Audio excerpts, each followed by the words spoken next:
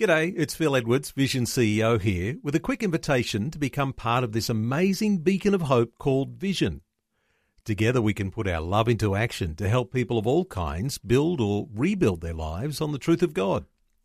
Please consider the part you can play during our upcoming Visionathon appeal, remembering that it's your support that makes Vision possible, including this podcast.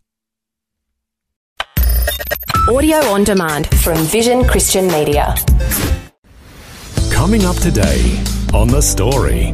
If you're hauling that cross out around there, I mean, there's people who'll do 3 trips around the roundabout to keep looking at it, you know. I mean, it's just marvellous being out there and being able to reach out to them people that are really desperately in need, especially these days, the way things are, you know, the way the world's going and everything like that. People are at a point of really becoming desperate. The Story. G'day, I'm Jimmy Colfax. Welcome to The Story. Well, the Bible tells us that we should take up our cross daily and follow Jesus. And for Graham Heffernan, he did this literally for 2 months in 2014 while travelling to various parts of Queensland sharing the gospel. Graham is an Aussie cowboy, horse trainer and rodeo champion who felt compelled to take a break from his normal routine to go on this unique journey. Karen Hunt chatted with Graham shortly after he returned from his trip. Good morning, Graham. Welcome back and welcome home. Good morning, Karen. It is great to be back, although I wouldn't mind being out there still.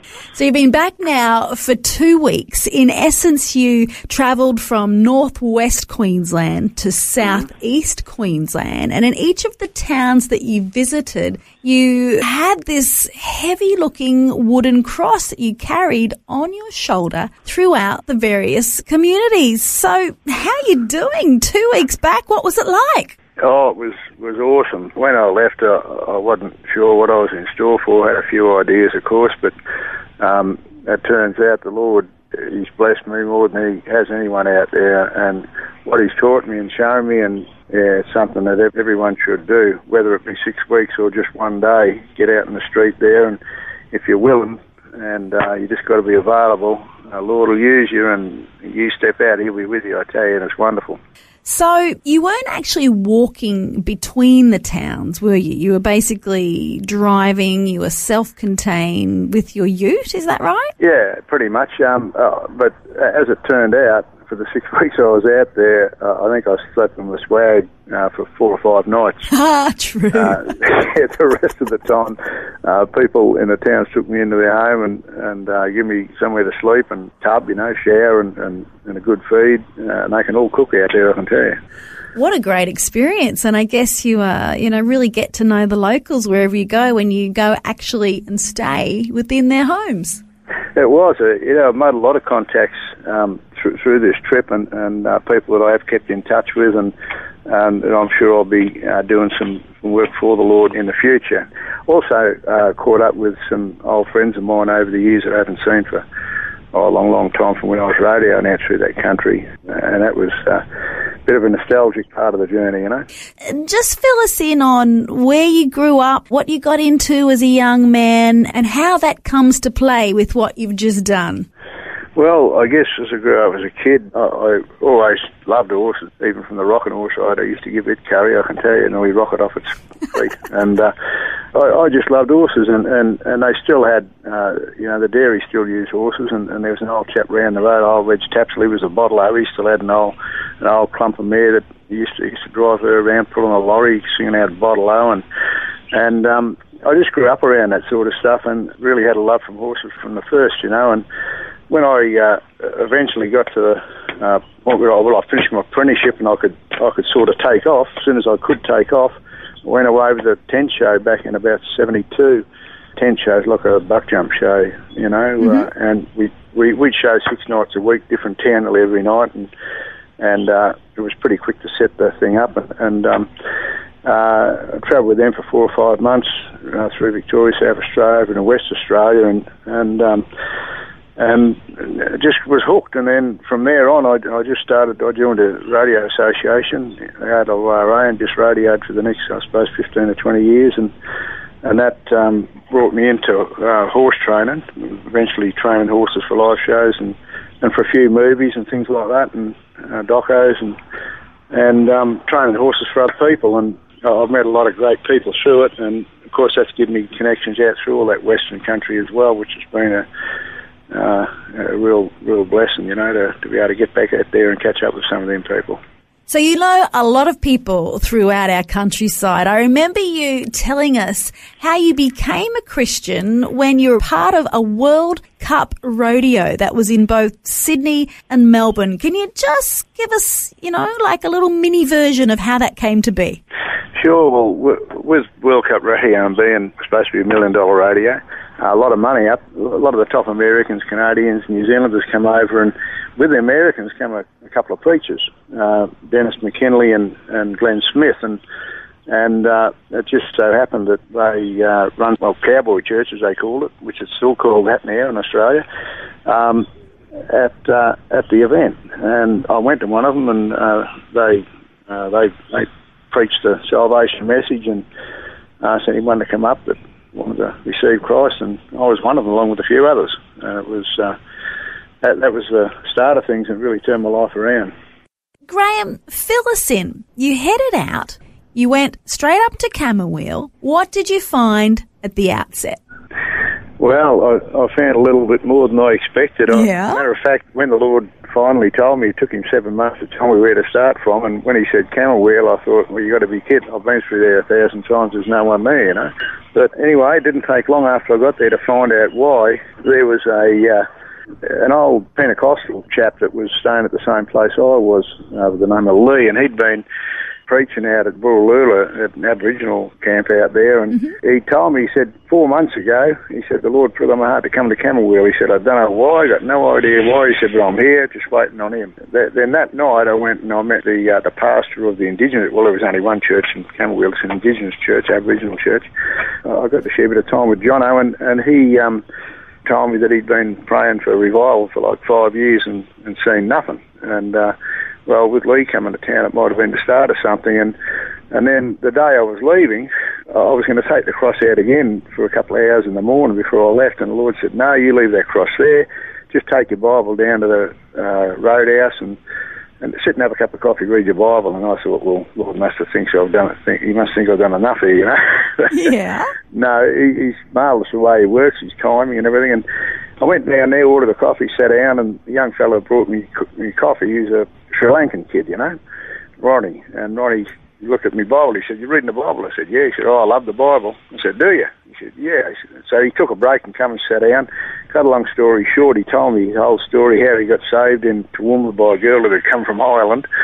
And his first week as a Christian was a nightmare. He'd lost his job, lost his licence, he got all sorts of trouble, and he went to her and said, I can't be a Christian anymore, it's too hard. She said, no, you stay strong because enemy's coming against you, so you stay strong and you'll see what God has for you, and it'll be something big. He said then, about 2 months after that, he said, the Lord put it on my heart to come to Camberwell. He said, I don't know why, but I'm here.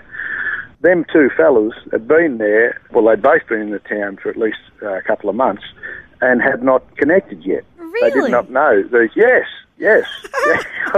Well, one was just a quiet little fellow. It was the little Sri Lankan kid that was in the roadhouse, and just straight up the other end of the street on the same side, the street was the Rainbow Hostel that Lee was staying at, and they hadn't actually ever connected, so they did. So close, but yet so far. Yes. Now, yeah, that's right. Now Lee, he's conducting Bible studies at the little hall that's right beside where he lives, and he's connected up with Ronnie, the young kid that he had been a Hinduist actually when he got saved. So spent a fair bit of time with Ronnie while I was there, and I know you can just tell that the Lord really has got something big for him. So something is going to be coming out of Camberwell, and now they're actually fellowshipping. At least I know Lee is fellowshipping with the Pentecostal guy, with the guy that the pastor Jono that's running the Indigenous church. So So it's all coming together. I mean, the Lord's brought them people there for some reason, and it seems like it's been 2 months gap between Lee getting there, young Ronnie getting there, and then me getting there, you know, and yeah, so something big is happening. I really believe there's going to be a revival come out of that area, you know, be like a light and a fuse and heading down the road. So Camberwell was the first stop. Then you went on to Mount Isa, Cloncurry, Winton, Longreach. The list goes on. Generally speaking, were you welcomed in the communities? Were you well received, this stranger with this wooden cross walking down the main street? Yeah, it was. You know, by the local churches, they were very welcoming. I couldn't contact them all. It wasn't, you know, I just had some troubles trying to actually get onto them all at short notice. But there were the few that I did contact. There was always someone that knew I was coming into town, and they were very, very welcoming and supportive. And at Mount Isa, they sent some of the youth out with me onto the streets. And there's other towns. There's a few of the associate pastors and stuff come out on the street with me, you know. So it was very welcoming, and most people took me into their homes and looked after me and that. Yeah. So here I am looking at your local home church Facebook page. On there is a whole bunch of fantastic photos, but there's one that stands out to me. There's a yellow wall, and in front of the wall, there's like 3 young people, each with a cross over their shoulder on their back, following you down the street. What was that one about? Well, that was at Mount Isa, and they were some of the youth from the CRC church. Okay. Yeah, and they had their own little crosses. It was Jesus is Lord written on them and different scriptures and so forth. Did you find that people would tend to copy what you were doing and follow suit? No, it was only there. It's the fact that they had those crosses and they were keen to come out in the street with me. And I think the pastor had a bit of confidence in me because he knew me from 30 years ago, sure. You know, and he knew I wasn't some nut that was out there spreading the wrong message, you know. Yeah, good. So I can imagine, though, that some people would have been a little bit apprehensive and wondering, what the heck is this guy doing? Did you get any abuse at all while you were out travelling, carrying your cross? Yeah, on occasion you did. You did? Probably the most memorable would be at Cloncurry. Yeah, okay. And I was there a couple of days walking the streets and handing out tracts, and I just had set my cross down for a little while and gone and done something. And when I come back, there was a chap sitting just across from it, and he said, "What's that?" I said, "It's a cross." He said, "Oh, I can see that. What are you doing with it?" And I told him, well, he was pretty gruff in the way he was carrying on. He wasn't being abusive there at that stage, but as soon as his wife turned up, which was about a couple of minutes after I started talking to him, she went off her brain, and it made him worse, and then it just became a thing. We had a bit of an audience. There was people gathered to see what was going on, and it's amazing what the Lord can do, you know. He just gave me a real peace, you know. The Holy Spirit, I guess, just come on me, and I just had a real peace about the whole thing, and I'm just looking at him yelling and carrying on, especially her.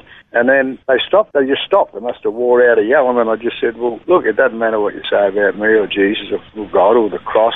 It'll never, ever change the fact that he loves you. And as soon as I said that, they just looked at me, and their jaws dropped, and you could tell that they, right then, at that moment, knew how real God was and how much he loved them and how real his love is and how powerful it is. And the people watching, they would have gone, well, what just happened? What just happened? It's like throwing water on a fire, you know? What just happened? Just defused the whole situation. God's love did, and the power of it. And they would have known how real God was right then as well, you know. So what looked from the outside would have looked to be a really bad situation. It turned out that everyone got blessed by it, because as I walked away, I even got to pray for them as I'm walking away. And if they hadn't have done what they'd done, I wouldn't have done that. They wouldn't have known how real God's love is. What looked like a real bad deal ended up being a blessing to everyone that was around there, you know. I really believe, and I've seen that in the street quite a few times over the years too, you know, the people that come out more against what you're doing than anyone generally are the closest to receiving Christ, because it can be one or two things. It can be, you know, they're really convicted by it and they know where they're at is not the right place, or, you know, the old enemy is having a last-ditch effort at keeping them on the truth, you know, and he's sitting on their shoulder getting them to do that stuff. Well, as soon as they knew how much God loved them, they just, that was it.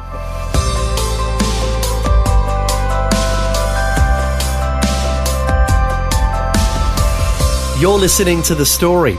Today, Karen Hunt is chatting with Aussie cowboy, horse trainer and rodeo champion Graham Heffernan, who had just returned from a 2-month trip through various parts of Queensland when this interview was recorded. As we've been hearing, Graham was sharing the message of the cross on his trip while literally carrying a cross. We'll find out more of his story when we return. The Story. If this program has highlighted something you'd like prayer for, we'd love to pray for you. Call 1-800-PRAY-FOR-ME. That's 1-800-772-936. It's a free call. Or text 0401 132 888.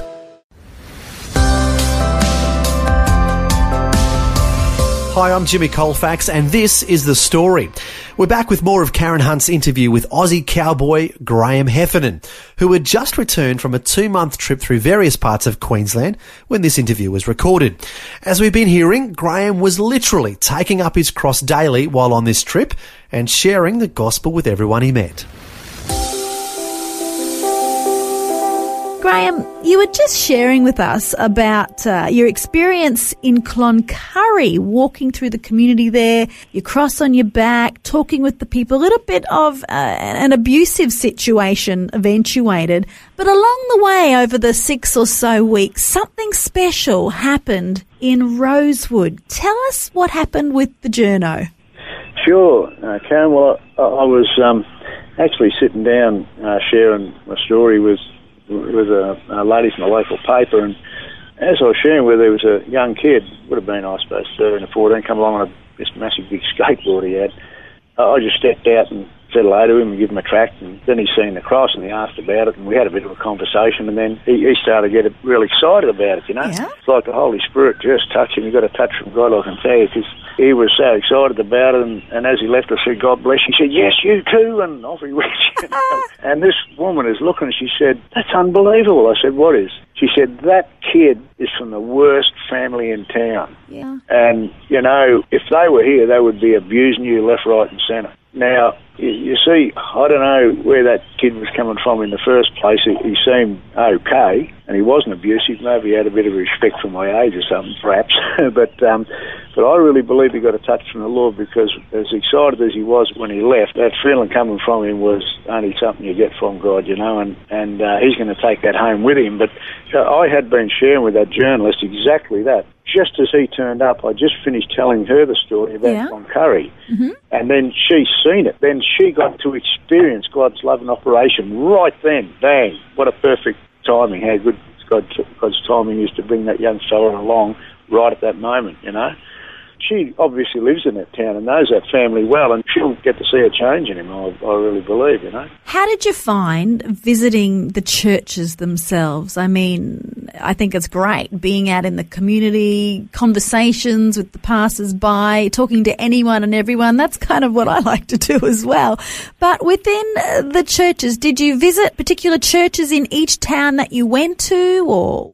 Yeah, well, I generally call them, or get, as I went along, it was good to get like a knockdown, so to speak, from pastors at towns that were along the line, you know, and they, like pastor from Cloncurry might call a pastor in Winton and say, oh, there's this fella coming through, and yeah, he's okay, so, you know, don't worry about him spreading the wrong message. And as you went down the line, it worked a lot better than me actually contacting them myself, you know. Yeah, word of mouth. Although I would eventually, of course, you know, before I got to town, I'd touch base with them, but 90% of the time it would be after one of the pastors that I had already met had spoken to them, you know. So did you get any preaching, speaking opportunities within the churches while you were out there doing your thing? Yeah, I did get to share a little of my story at a number of churches along the road, and Mount Isa was one I could say, you know, I got to share there, and that was on the Sunday morning, and they said, well, hey, let's get some of the youth out with you in the afternoon. So on the Sunday afternoon, we went out in the street, and we had a great time. There was one fellow out there give his life to the Lord through it, and there was, you know, quite a few others that the youth themselves have continued on with that street ministry since I've left, and they're following up with people from that first Sunday afternoon that we went out, you know. So that's really encouraging to know that other people are getting out there, because there's so many people that are lost, and it's not as hard as you think, you know. You step out and the Lord will open doors for you. He'll prepare people's hearts for you, you know.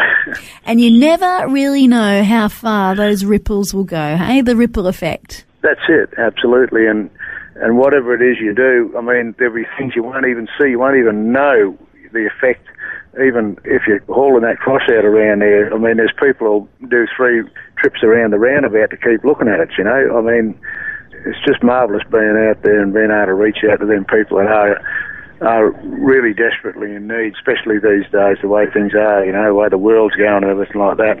People are at a point of really becoming desperate. For some people, Graham, who remember the Arthur Blessitt story, the movie about Arthur Blessitt in the United States of America, doing something a little bit similar, carrying the message of the cross on his back all around the globe. Did you get many people that were familiar with that man and his story and wanted to compare notes? Yeah, there was a few people that, not a lot, but there was a few people that mentioned Arthur Blessitt and that they'd seen his video or heard about him and that sort of thing. And, well, what I'm doing is a far cry from what Arthur Blessitt done, but, you know, basically doing the same thing in some ways, though. But, I mean, he carried across for 40 years. Yes. He wasn't driving between towns. He'd walk the whole way. Yeah. You know? The Lord hadn't called me to do that. I'd say I'd probably be carrying the cross again, but he hasn't put that on my heart to do that yet, but I'm sure he will again sometime. So why did you do it, Graham? Why? You know, because God just asked me to do it, and it really excited me. You know, I didn't even think years ago, about 30 years ago, working in ministry in America, we used to carry a cross out through the streets of the north side, Fort Worth, and minister to people, and that could have possibly, in my subconscious, although I didn't think of it, it didn't even enter my mind for months that I could remember doing that. So that was in Texas. That was when you were there, involved with Cowboy Church there, yeah? Yeah, that's right, yeah. Western World Missions, Dennis McKinley, he's the guy that actually led me to the Lord at World Cup Radio. And when I went over there radio, and I caught up with Dennis again and ended up staying at Dennis and Shannon's place for about 10, 11 months and worked in his ministry when I wasn't away radio, and I'd be down, usually down Fort Worth there for all the honky-tonks, Billy Bobs and all them places, you know. The Cadillac Bar, that was a Cowboys bar, and there were some dives, Filthy McNasty's, that was a good place, you know. Filthy McNasty's? That was the name of one of the honky-tonks, and there was a few of them, although it was bitumen roads and stuff like that, you know, tar roads, they were big wide streets and wide sidewalks or footpaths, and it was kept pretty much like it had been. Old Fort Worth, you know, Cowtown. Billy Bob's, it was a bar that covered 3 acres. They had a little arena in the bar. They used to buck bulls in the bar on a Thursday, Friday, Saturday night, I think it was. So you're an Aussie cowboy through and through by the sound of it. Where's home? Where have you now come back to? Mount Tambourine. I'm on the hill right now talking to you. Yeah, I'll probably stay here for a while, I guess. And what are you involved with there? I'm actually a plumber by trade. I'm getting out of plumbing. I started to specialise in fencing, fence building, mostly rural fences. So what are your hopes and dreams from here on within your local community? Where do you want to go? What do you want to do? Well, I just want to do whatever the Lord calls me to do. You know, I'm letting him know that I'm available and I'm willing to do whatever he wants me to do, and I know that's where the rest of my life is going to be, and I really think that's going to involve horses and other animals, but most probably horses, I would say, because that's something he's given me that I'm pretty good at, and usually something he gives you as a gift like that, he likes to excel at it and to use it for his glory, you know. Graham, thanks so much for your time this morning to share with us, and I know your heart was to show the unity of Christ, to bring the message of the gospel everywhere that you went, and I'm looking at the pictures here of your return, and there are like so many crosses with so many people celebrating your return, so you're definitely well loved, yeah? Oh, yeah, well, it would appear so, wouldn't it, you know?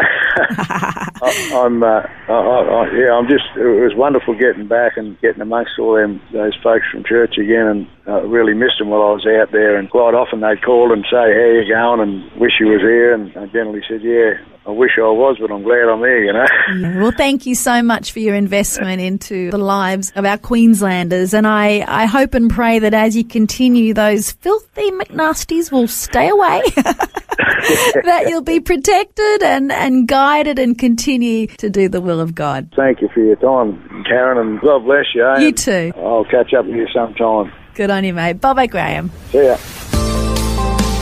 That was Karen Hunt's interview with Aussie cowboy and horse trainer Graham Heffernan.